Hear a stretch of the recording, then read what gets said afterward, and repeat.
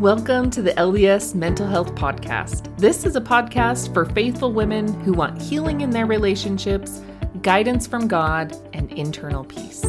Each week, you'll hear mental health concepts taught through a spiritual lens from me, a licensed clinical mental health counselor, to help you start thinking in a higher and holier way. Welcome. On this episode, we will discuss why I have the unpopular opinion that you actually should pray for patience. Every time I'm at church and someone makes the comment, never pray for patience, I get a little more sad on the inside. Well, not really, but it does make me think they must not truly understand what they're missing by having that thought process. Now, it's not just the act of not praying for patience that I'm concerned about for these people who believe this. It's really about the belief that represents in their lives and that can create more problems. So that belief represents other beliefs that can be detrimental to your growth and progress. And that's what I want to discuss today, are those three underlying beliefs that may be holding you back from praying for patience and ultimately gaining the growth and progress your heavenly parents want for you. So I want to dive into those beliefs. The first reason that you might think praying for patience is a bad idea is because you have the belief that you shouldn't have problems. You know, when I hear people make the comment, don't pray for patience, it's really often followed by, you don't know what problems you'll bring into your life, right? Or what challenges that will bring. And this belief shows that you have the belief that you can somehow stop problems from occurring in your life. And of course, you can prevent certain problems by making healthy choices, right? But there isn't a point in your life where you will not have problems. And I love this quote from Elder Evan A. Schmutz of the 70 that confirms that same idea. He said, Jesus did not speak of the possibility of rain and flood and wind in our lives. He spoke of the certainty that storms will arise.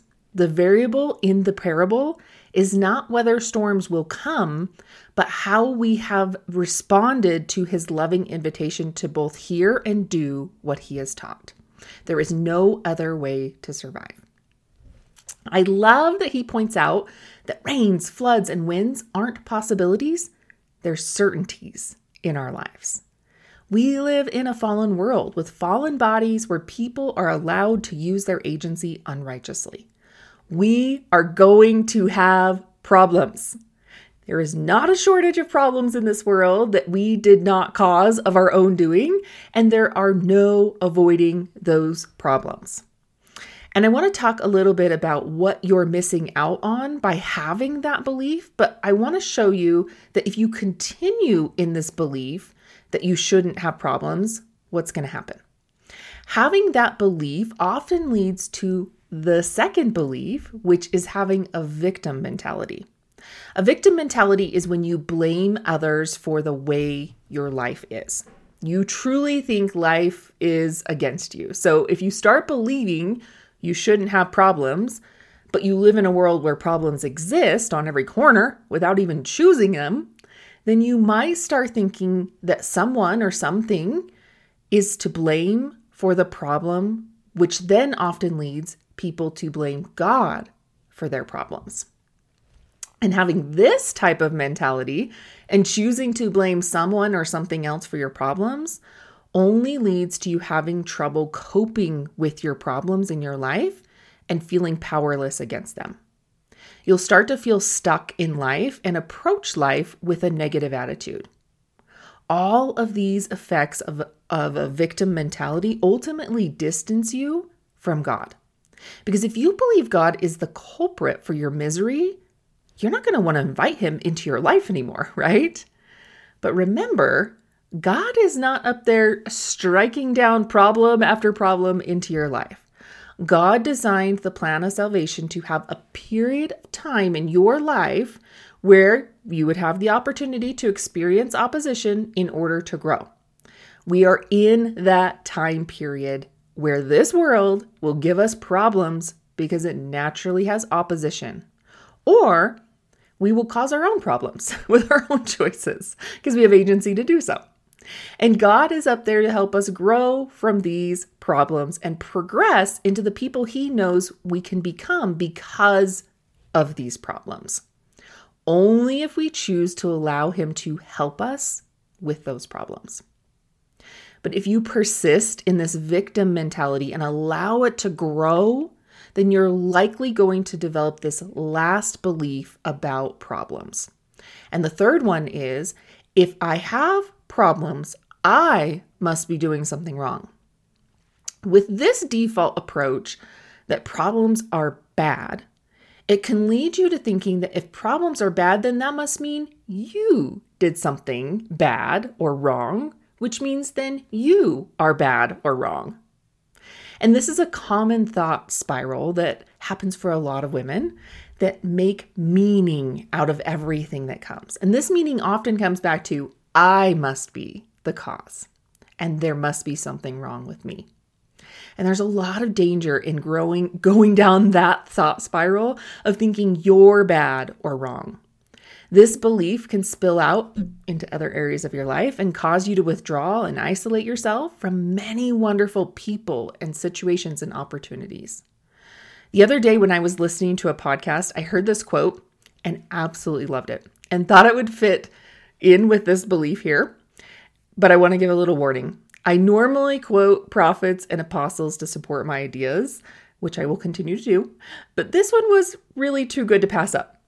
So today I'm choosing to quote Jack Sparrow from Pirates of the Caribbean. He said, "The problem with the problem isn't the problem. The problem with the problem is your attitude about the problem." So it sounds like something Jack Sparrow would say, right? But the reason I loved it was because it really is about the problem. It really isn't about the problem. It's about your belief about the problem. So remember what I said in the beginning is that what that belief represents in your life can create more problems. That belief represents other beliefs that can be detrimental to your growth and progress. So having these beliefs can really create a distance from God and the inability to give you what wonderful power and gifts in your life. So having the opinion that you should pray for patience is actually the process of thinking in a higher and holier way. So when you begin to pray for patience, you bring into your life the power to handle situations instead of situations handling you. You are taking the offensive approach in declaring that you have access to a source, God, who can help you navigate this problem, instead of being at the problem's mercy to throw you around. When you take this offensive approach, you start to change from, why is this happening to me, to what am I not seeing yet? What do I need to pay attention to? And what am I missing?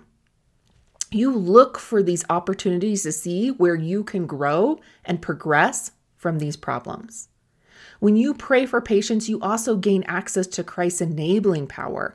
His atonement was not only for your sins, but for your burdens placed on your shoulders from living in this fallen world. When you pray for patience, you step into the yoke with Him, and you shoulder those problems together. Without praying and asking, you can't step into that yoke because you must use your agency to ask for His help. And finally, when you believe that praying for patience is helpful in your life, you will start to have more confidence to handle future problems. You start to see the power it brings into your life, and you begin to grow in faith and trust with God for any problem that comes your way. You feel His confidence to handle these problems, and stress begins to dissipate in your life. Now, if you have related with any of these beliefs about problems, you may need some tools to help you with those beliefs. Those types of beliefs don't just go away by recognizing them.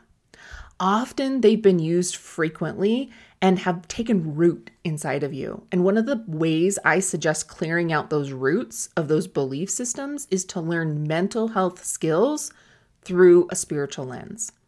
And in fact, these are the exact tools that I teach in my Removing Roadblocks to Revelation group coaching program. When you join us for this program, you can learn to remove your internal battles that are causing the revelation you need for the trial to be blocked. You learn 4 types of mental health skills through a spiritual lens so that you can receive hours back in time, energy, help, peace, and peace beyond your own.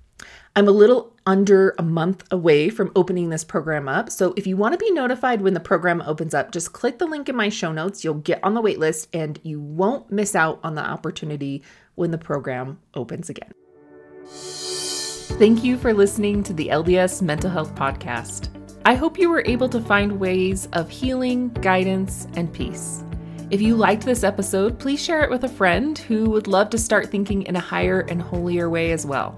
Or hit that follow button so you don't miss out on any episodes.